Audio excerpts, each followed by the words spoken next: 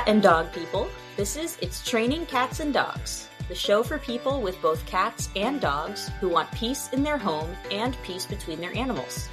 I'm Naomi Rotenberg, your source of practical strategies for keeping everyone in your multi-species household safe and sane. And today's episode is a chat with another pet professional about how they've used their expertise to navigate the relationships between their clients' cats and dogs, as well as their own pets. So let's get started.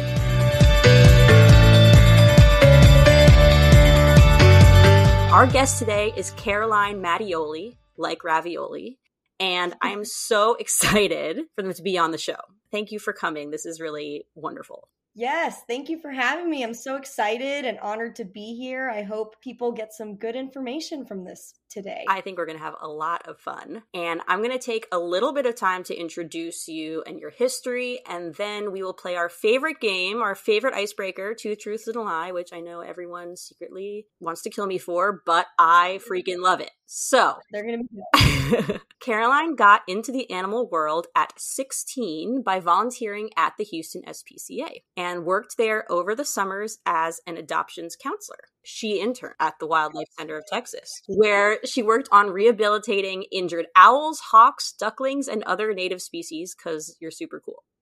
Caroline then completed Bachelor's of Science degree in Animal Science and Industry, followed by a 6-month dolphin training internship, which is by far what kickstarted her animal training career and passion. She then acquired her KPA, CTP, Karen Pryor Academy Certified Training Partner title, along with her dog Onyx, who we will talk about later. And currently she works at Believe in Dog Training in Houston, Texas. And they specialize in puppy training as well as reactivity and general behavior modification. It has been a wild and fun ride, she says, of learning every day. So let's delve into some of those exciting pieces of history.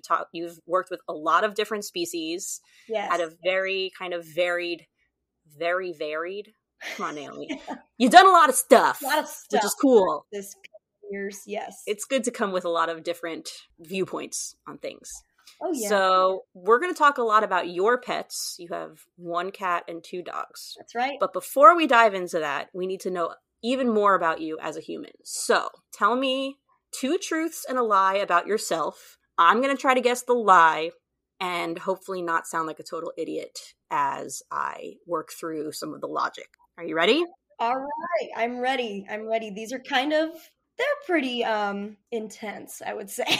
Wonderful. Yes. Great. Let's do it. Okay. So 2 truths and a lie. Let me know if you want me to repeat any. Okay. So 1, I've been chased by an alligator. 2, I've gotten LASIK eye surgery 2 times. 3, I almost drowned in the deep oceans of Panama because of a current. Mm-hmm.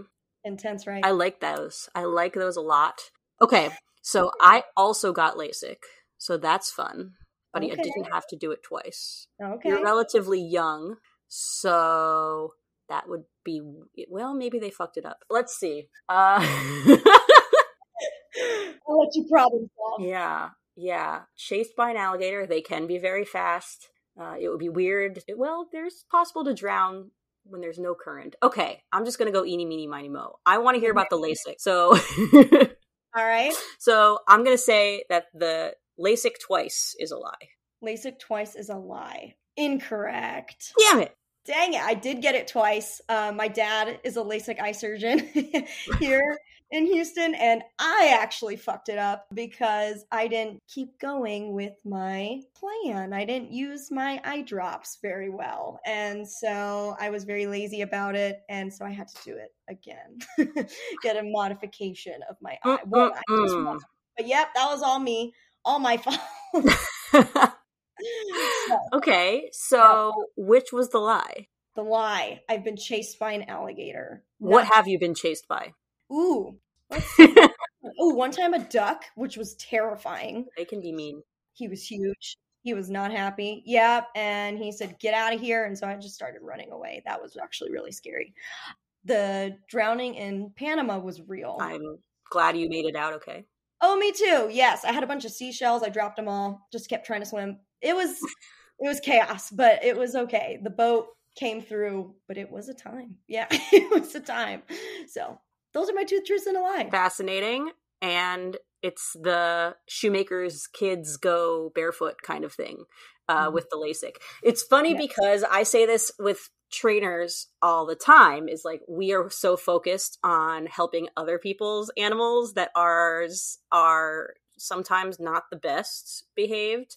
I would say don't look at a trainer's animals sometimes. Yeah.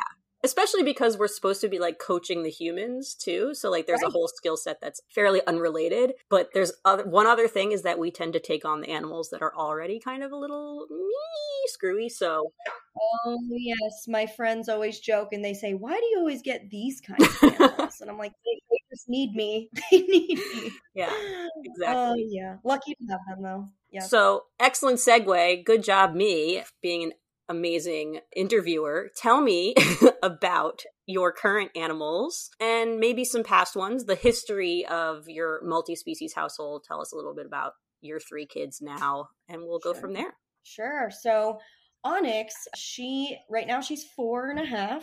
I adopted her from the Houston SPCA when she was 8 months old. And her history was she had 2 homes before me. Didn't seem possibly, I don't know any of the history about those homes, but when I adopted her and brought her home, she showed a lot of behavioral concerns.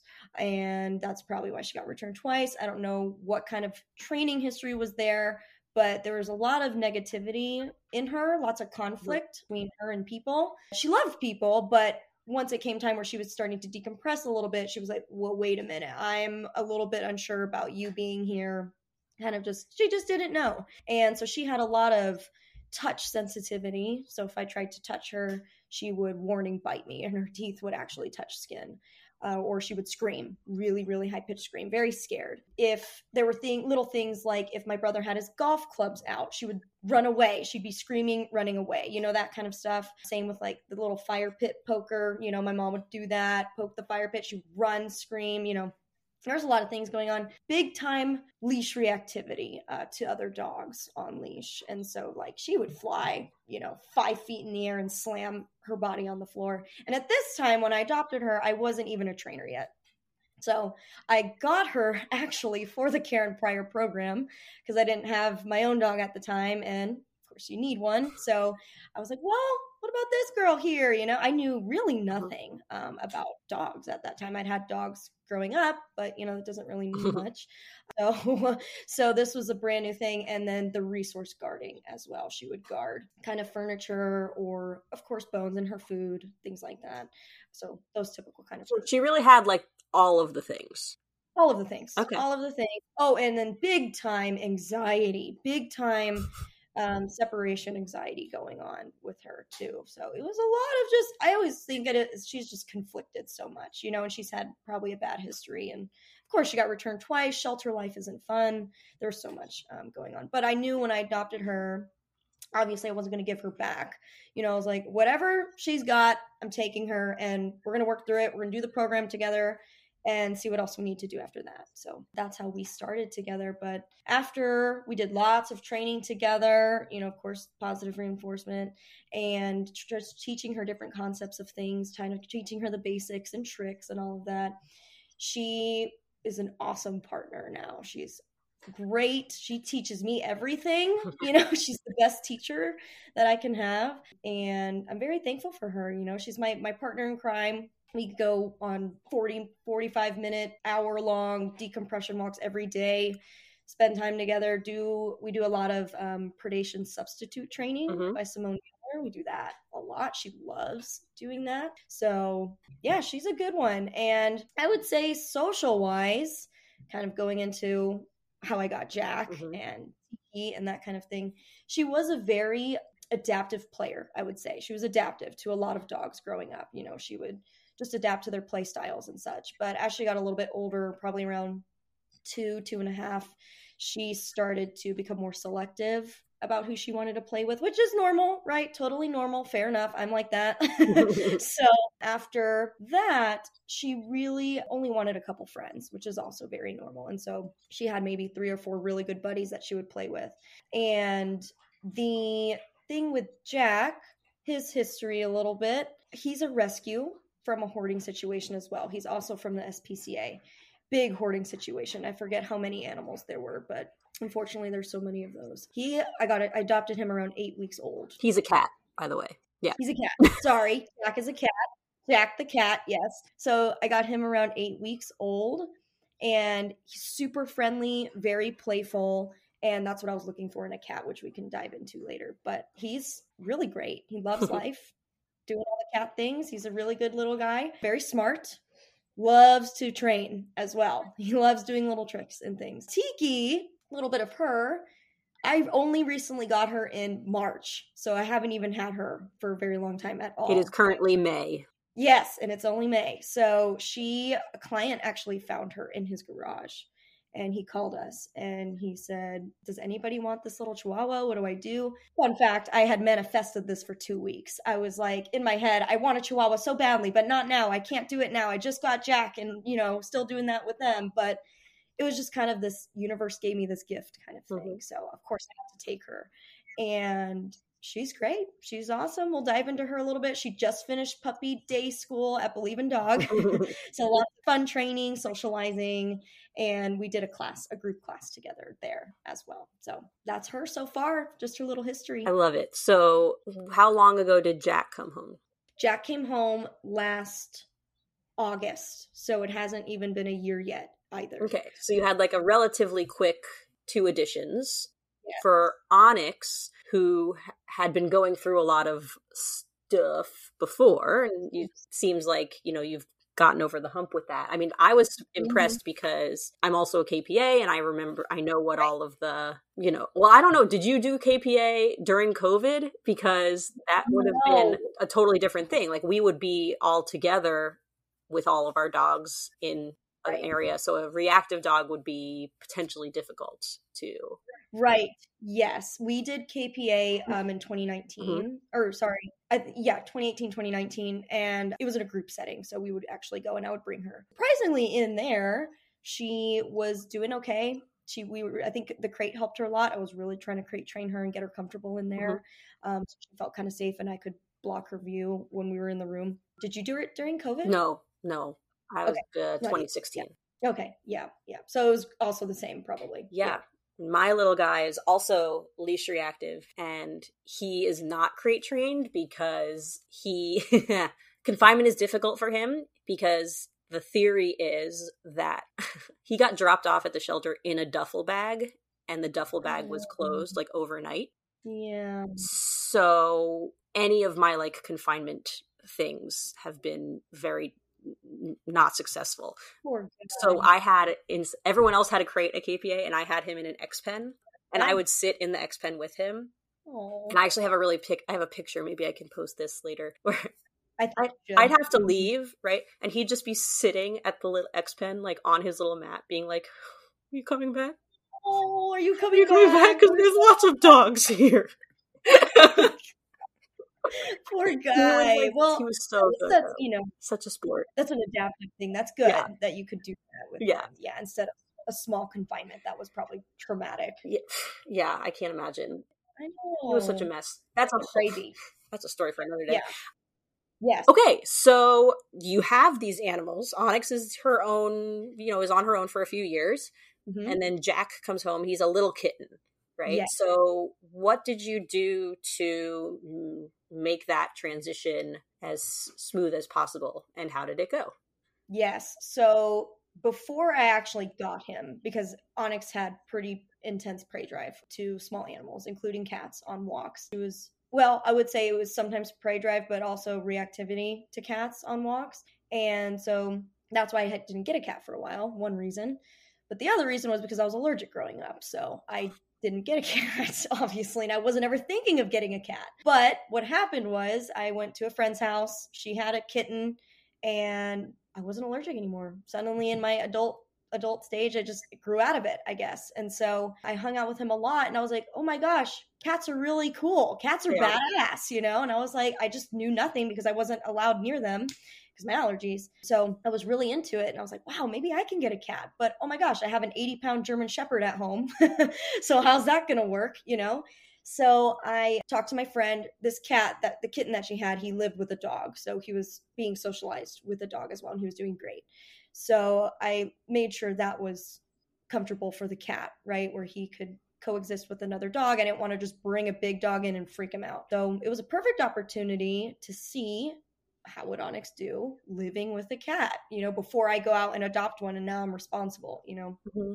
So we did a lot of trial periods before getting Jack, probably for about 3 weeks, I would say, where I would bring Onyx. We had the cat in another room, put the other dog away.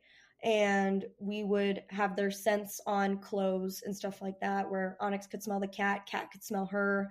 And then she would be allowed to go up to the door, kind of sniff, sniff, sniff. And I would just watch her, just kind of see what she would do. How would she behave, And she was very, very interested, of course, right? And so I just kind of took it as information. She wasn't trying to bust through the door, or she wasn't extremely highly aroused. She was having a little bit of a hard time settling at first because she couldn't get to it. She was frustrated.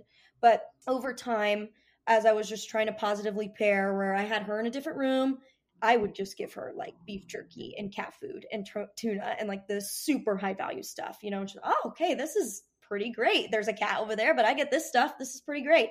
So after she was able to settle in that setting, then we started to bring the cat into a crate and for safety for him, and then have Onyx on a harness and leash as well. While we did that, we did a lot of engage, disengage sessions, and she was doing really well with that. He was in the crate, so he wasn't moving, because I knew him moving and being mobile was going to be a factor into how she was going to react or behave. So we did that for a few days. She could settle, lay on a hip, totally cool, disengaging. I was like, awesome. I did let her actually go up to the crate and sniff it a little bit, but as soon as the other cat, he kind of was hissing, he was like, I'm a little scared of this, then I would just move her immediately. And he was like, I don't know you, dog. You're not my brother. Right. That kind of thing. Who are you? So I didn't want to do that for too long either, because worrying about the cat's comfort. So just a little bit of exposure, short and sweet. But then we started to progress to, okay, he's going to be moving. She's going to be on a harness and leash and muzzle conditioned. Obviously, she's muzzle conditioned, so I put a muzzle on her just for safety, right? So he had cat trees and stuff, so he could go up on there, kind of get away from her as a good management strategy and safety. So she could kind of smell him a little bit. She was actually surprisingly a little bit scared of him, And so that's kind of the weird thing. You're off leash. I just would drag her leash. I wasn't holding it or anything. So there's no frustration from my end from her if I was pulling back or anything. And so she's just totally on her own. And so she was kind of really hesitant, kind of doing this safety leg, head bob, kind of jumping back kind of stuff, once she realized she could kind of interact with him in a way. And that was very interesting to me. So she would give a little bit of growls, more fearful, than she was going to do anything. I'm a little unsure, growl, move back, that. But then we took the muzzle off once I felt it was comfortable for them. We did that for a few days. And then she actually self-handicapped herself to him, which was really awesome. She self-handicapped, they cuddled, they groomed each other, and I was really shocked at that from her. So then I figured, hey, you know what? It's okay for me to get a cat. I'm going to do this now. So got Jack, and we just did the same thing as well in my own house. Same kind of idea, and it worked beautifully for them. Doing that kind of just process. We took it nice and slow. So I'm interested to hear how you worked through that unexpected, stiffness, forward, backward that she did when she finally had access to, or sort of access to, the cat. Right. How did it transition from that to Snuggles? Okay. That's big jumps.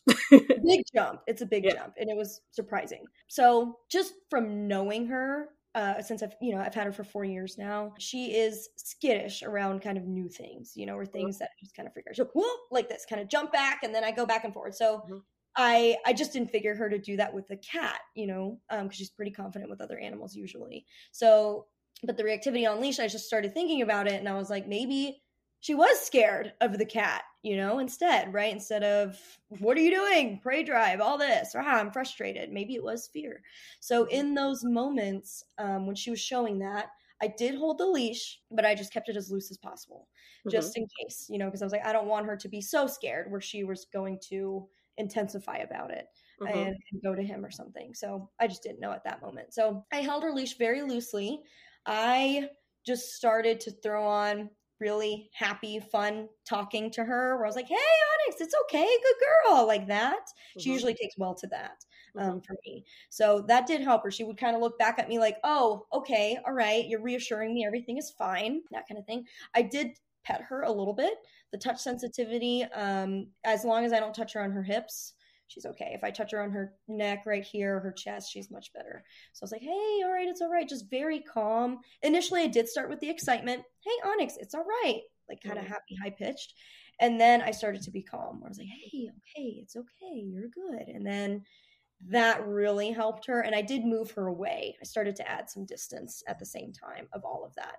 So just getting her more distance. And then when she was able to kind of, okay, that freaky thing over there, Mom, what's up? Kind of looking at me again. I tried to ask her for a behavior, if she could do a down, if she could do a sit, these basic kind of things, just to kind of help her. Like, I got you. I'm over here. We're over here together. That cat is not coming over here. And I did tell my friend, hey, if he starts moving this way, just grab him, because I don't want him to come closer. So had the friend on the same page of things.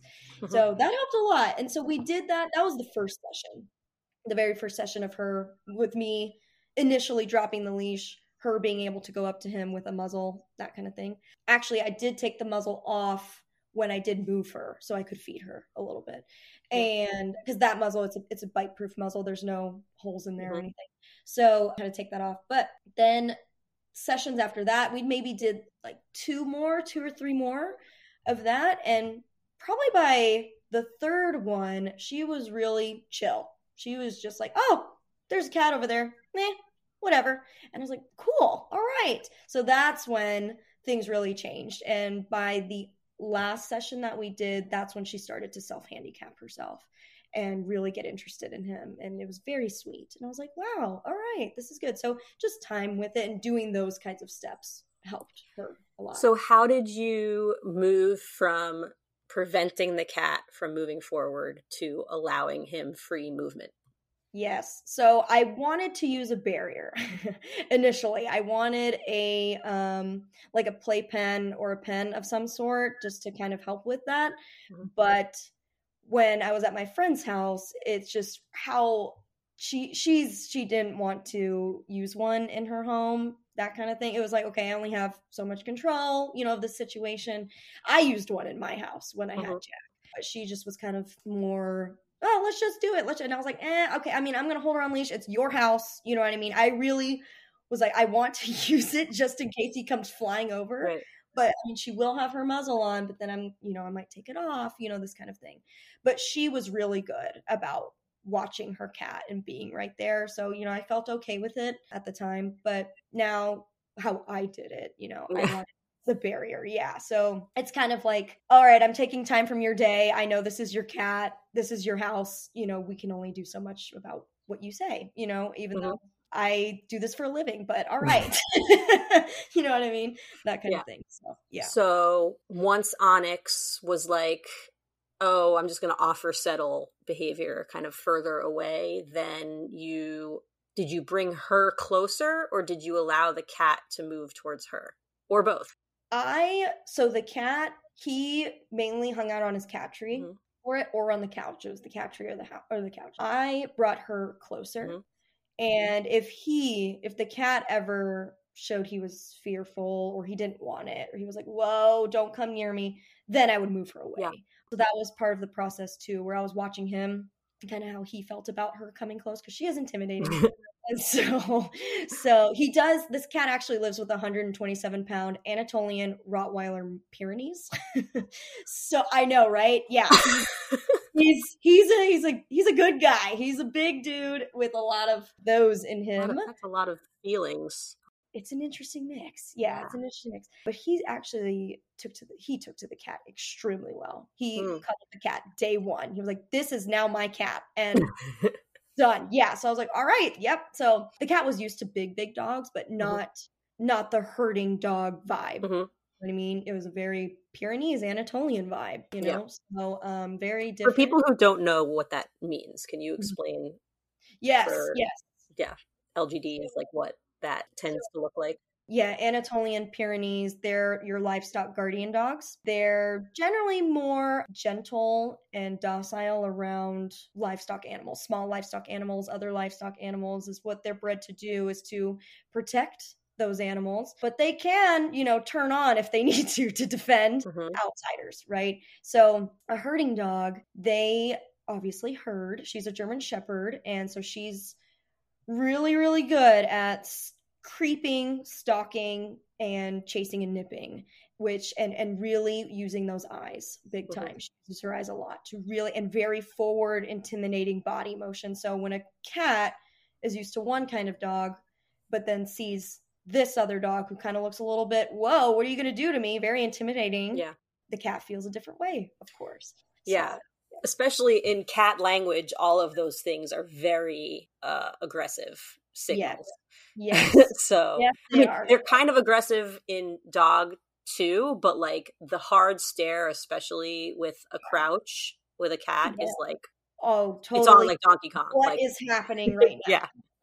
Yeah. Come at me, bro, or something. Yeah, that kind of thing. So very scary for him at the beginning, but so I watched him very carefully. Yeah. She did hard stare, but she never went into the predatory sequence, which was good. Great.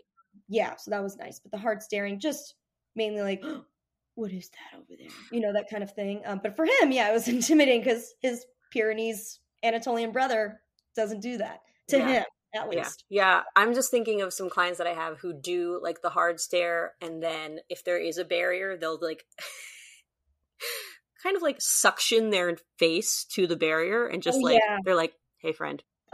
Yeah. Hey, what's up? Yeah, like that. Yes.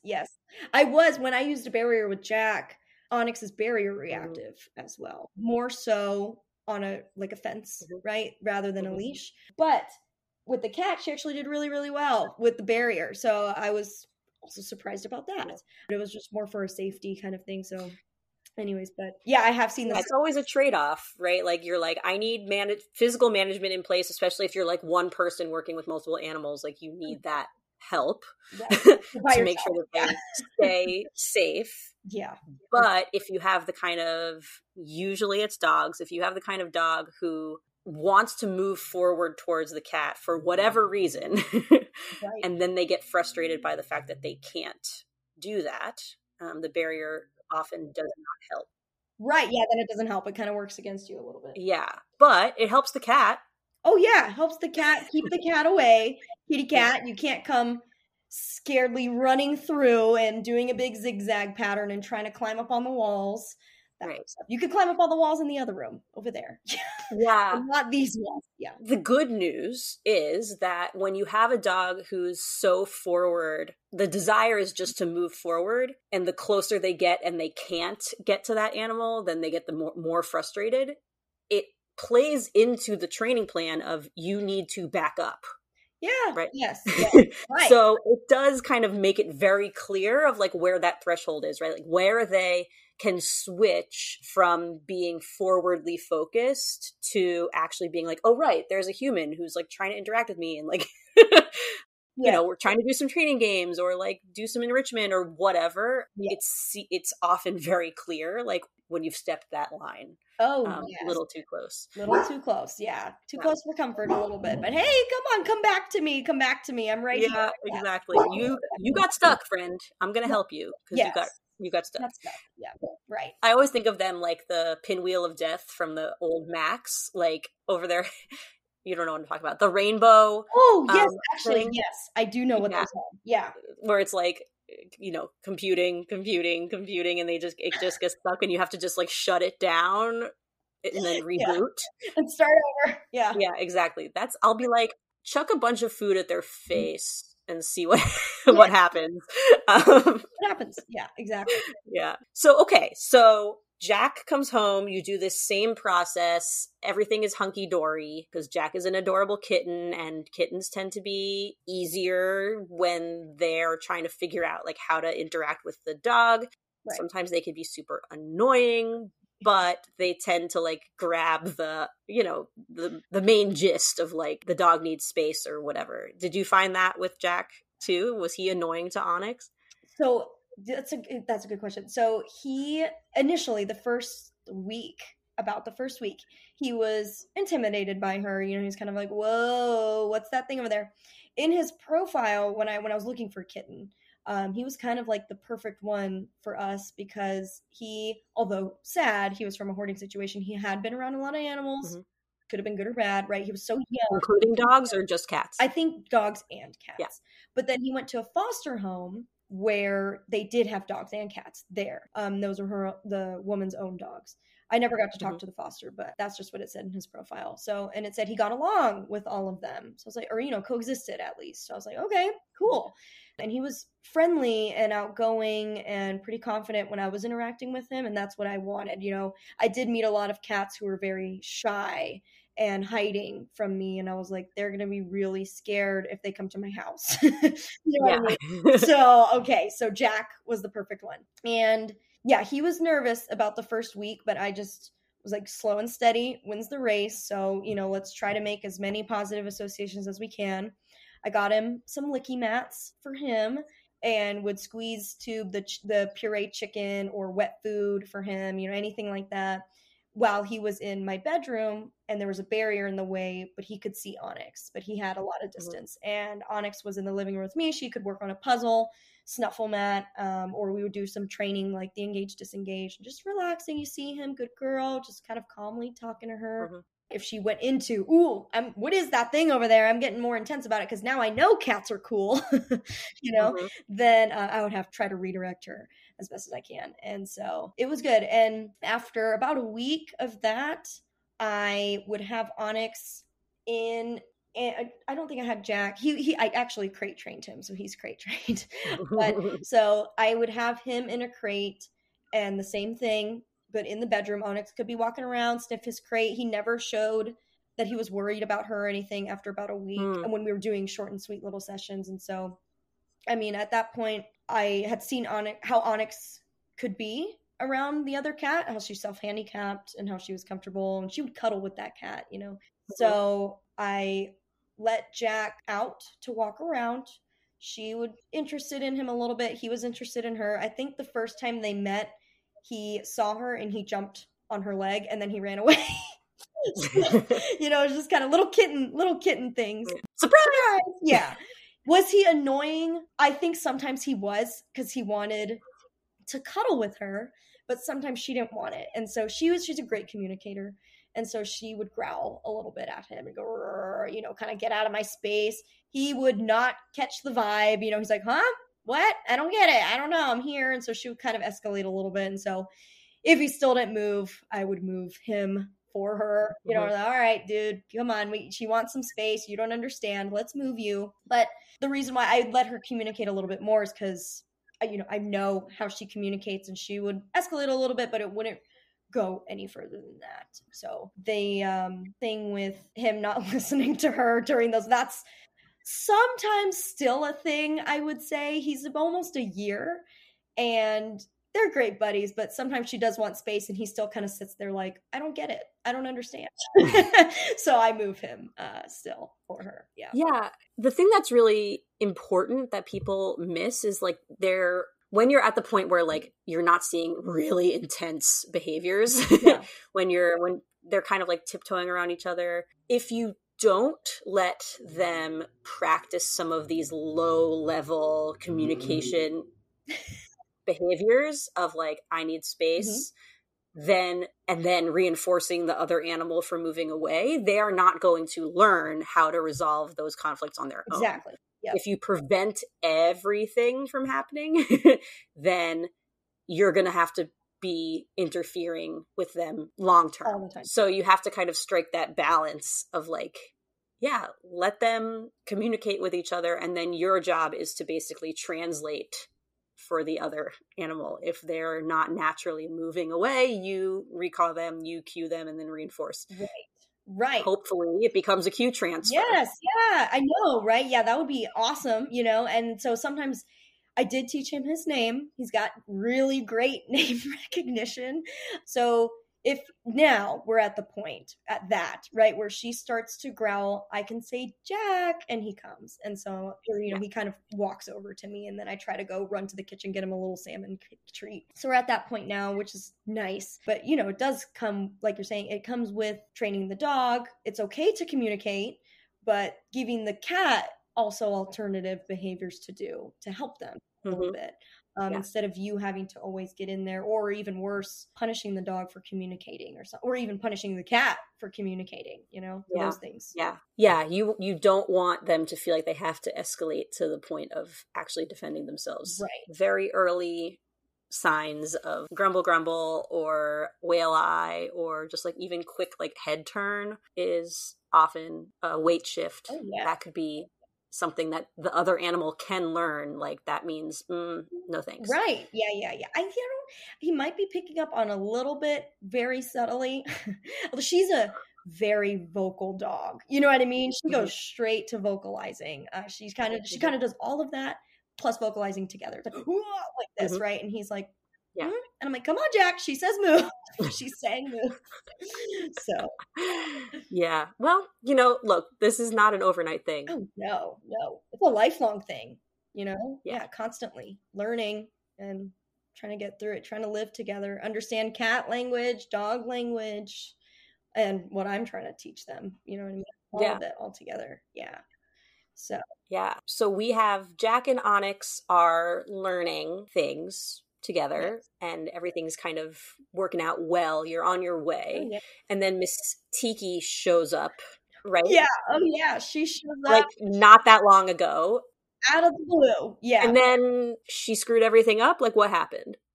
So she came way out of the blue. I manifested it on accident, you know what I mean? But she's a blessing in disguise. So her being so small, she's a Chihuahua. When I got her, she was only 3 pounds. And by that time, Jack was 7 pounds. So he's a small cat. With that, I wasn't too worried about doing all of the management and safety aspect of everything, of introducing. I was like, well, she's a tiny 9-week-old puppy, and Jack is bigger than her, and Jack is really chill with dogs. Jack has also met the 127-pound Anatolian mix as well. So, and they get along well. So I was like, you know what? Let's just see how they would just naturally interact, because this is a good setup for them right now, how they are. And obviously the sooner the better, because she's a baby, she's in her prime socialization period. So I got them together. She was hilarious little firecracker Chihuahua, just running all over the place. And Jack was kind of like, that's an interesting little thing. He was very curious about her. And so he would... He's different than the dogs he's met. Yeah. Oh, very different. Very different. So he would walk up to her and sit there. She was super vocal. So she would run in circles, bark, bark, bark, run in circles, run around the room, all this kind of stuff. So I wasn't worried about them.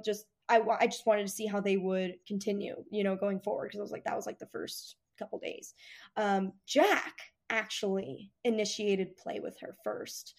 So he grabbed her and like RKO'd her, you know what I mean? Where he just throws her around. And she loved it. She played right back with him. They would wrestle. They take play breaks. They would go away from each other. They come back. They would groom each other. I have so many videos of that if you ever want to see those, or we can post them, or, whatever we want to do with those. Yeah, they are 2 peas in a pod. The only thing that kind of stirred up all the stuff is Tiki is still learning when to kind of simmer down. He's more of, I'm going to jump and go on the cat tree, or I need an escape route or my tunnel, things like that, so he can get away from her as a way to be like, hey, I don't really want to play right now. And as she's hitting she's about, 5 months old right now. So on the cusp of adolescence, fun. She is getting more intense with play. And so what's happening now is she's not stopping. She has great name recognition. We've worked on that a lot, and a leave it cue as well. So we've worked on redirecting her a lot when he starts to say, hey, I'm done, Tiki, and she comes running over, give her a little treat, or leave it, give her a little treat, anything like that. Recall, all of those things. She's really good with that, but she's just trying to learn, when do I stop? I don't know when to stop. I don't have an off button, this kind of stuff. But the thing that's coming into play as well with that is Onyx. Onyx picks up on the energy change, that she's getting more intense. And so Onyx will kind of join in a little bit there. And so now it's also Onyx's name recognition, also Onyx's recall, also Onyx's leave it. But what I've done really that's helping both of them is they're both very mouthy dogs, Onyx and Tiki.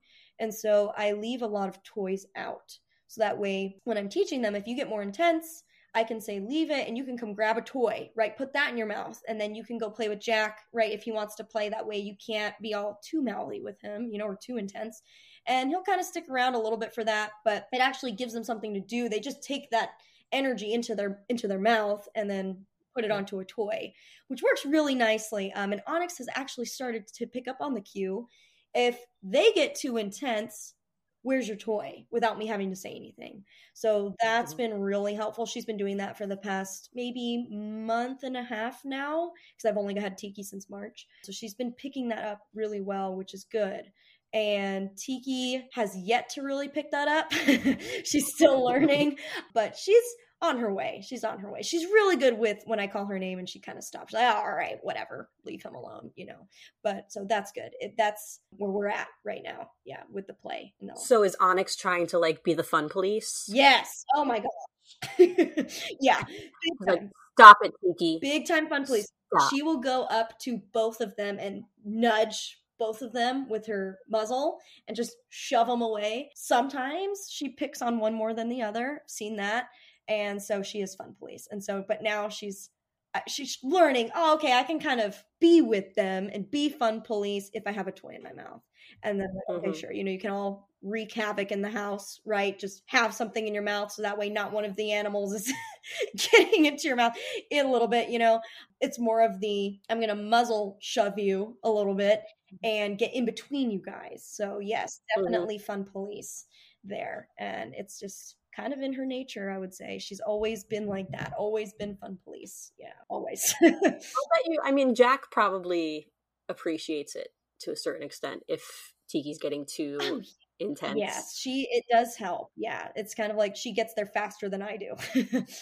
Right. Yeah, so I'm like, cool. Okay, yeah, beautiful. But yes, sometimes it depends. It's like sometimes I'll let it happen because then Jack and Tiki will separate because of Onyx, and other times I have to just watch it because if Onyx gets too fun police-y, right? If that's the word, then I'm like, okay, let's get your toy. Come on, get your toy. Let's do that.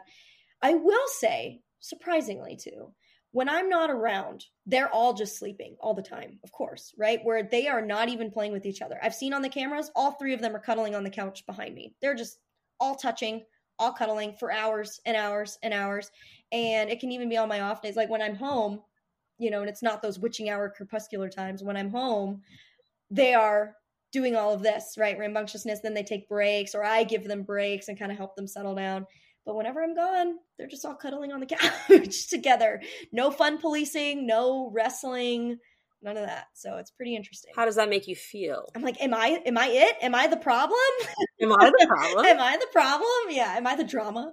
Right? I was going to say, there's that TikTok, right? Yes. Am I the drama? Yeah. So I felt that way sometimes where I'm like, is it me? And, I don't rally them up or anything. I just sit here. It's just my presence, I guess. So it's really funny. My friend, the one with the Anatolian and the other cat, she has said when Onyx and Jack are over there without me, they all just chill as well. But when I come over, they all start. And it's really funny. So I guess I am the drama. I'm okay with that. So, I have a theory. Okay.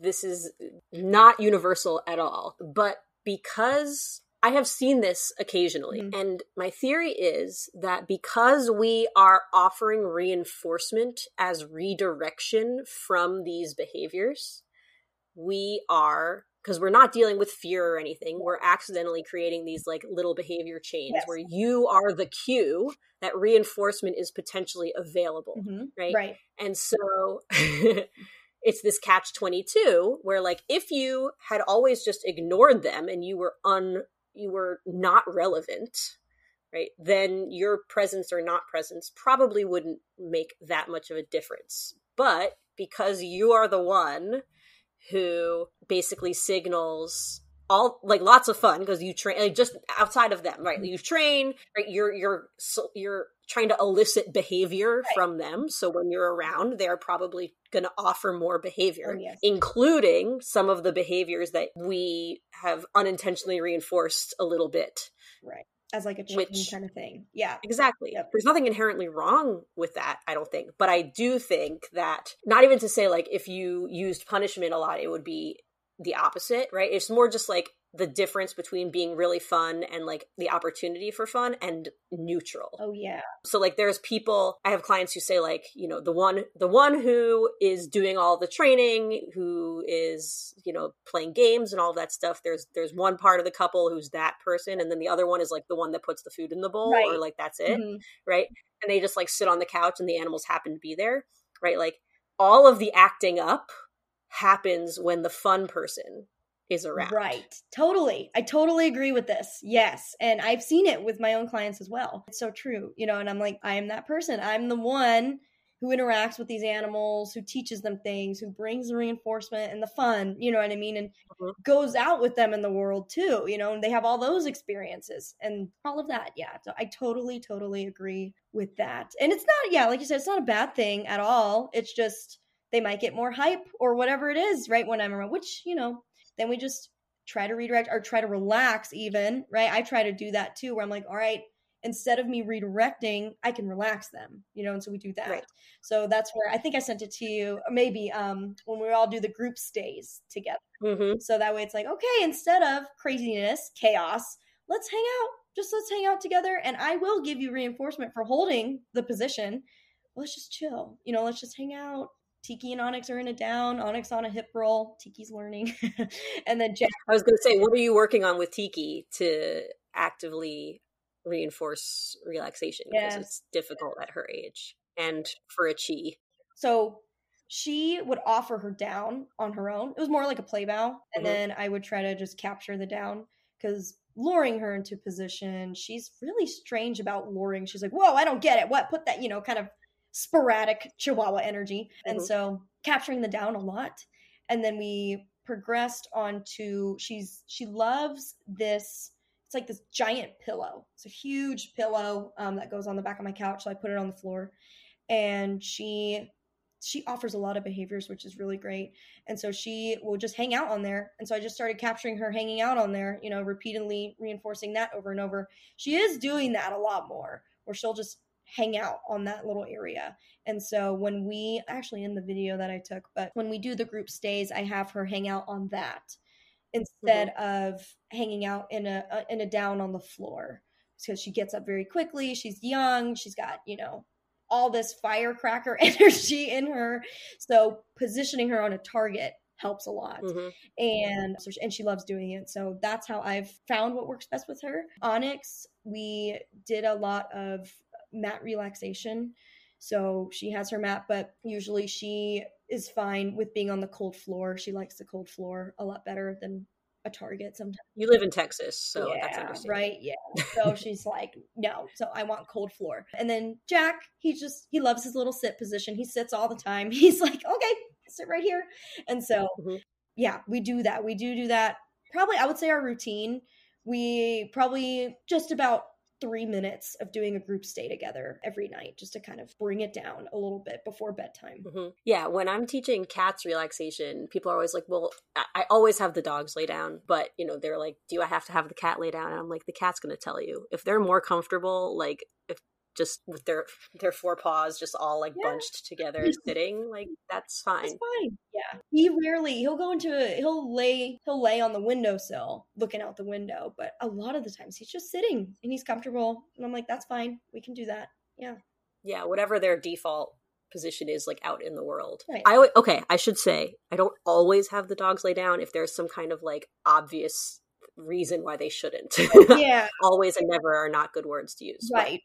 Make adjustments, modifications as needed. Right. Yeah, right. So it sounds like you're well on your way to having a coexisting 3-animal household. So congratulations. Thank you. I love all of the things that you've been working on. If you were to give advice to anyone who was in your situation adding a new animal, do you have anything that you would tell them to think about or do?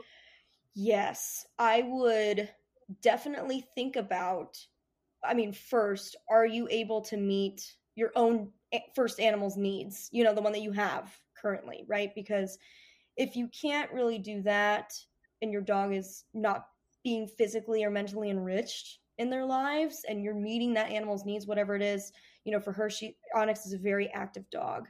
And so that's why we do these very long decompression walks in the morning. We mix in training to get her brain going. She has puzzles every meal. You know, she gets out of some kind of puzzle or has to work for somehow, right? Give or take, you know, some days where I'm like, all right, you know, you'll get a break from that, right? But so she's got mental enrichment all the time or is just shredding and ripping stuff. But meeting your own animal's needs first. I would say make sure you can do that before you're going to add in another one, because once you add in a second one, you know, you still need to keep up the first ones, but now you're adding in more that you need to do, right? So I think a lot of it is if those animals, if they're missing needs, they're going to find their own ways to get those needs met, of course, right? So, or they're going to get frustrated and we don't want their frustrations to go out into the other animal if that's the case. So we need them to be their needs met. I would say that's the number one thing first. And then second, sometimes it is just, you know, accepting that your dog is a dog and that your cat is a cat. And they might not always get along, you know, in the way that you originally thought. You know, I thought that at the beginning. I was like, well, you know, if she's a German Shepherd who's got herding instincts, you know what I mean? And he's a cat who might be scared of her. He might hide and do all this kind of stuff. And you could do your best. You might want to hire a certified professional dog trainer to help you with that using humane methods so they can have as many positive associations as possible. And sometimes doing that, I would say that's a great idea because we miss, and even me before I became a dog trainer, we miss a lot of the excellent behaviors our dogs are doing and they go unreinforced because we don't see it. We just don't have the observational skills yet. But with a certified professional, they can teach you that. And then that might really change the house. You know, it might change the house big time. So those are my two big things. Maybe the third thing is definitely just keep it short and sweet at the beginning and go slow and steady. Short and sweet, slow and steady, and just kind of go at the dog and cat's pace, both of them, because they both might have different paces. That's something to consider. Yeah. And for the people who have dogs like Onyx, where they know that the dog has prey drive and they're like,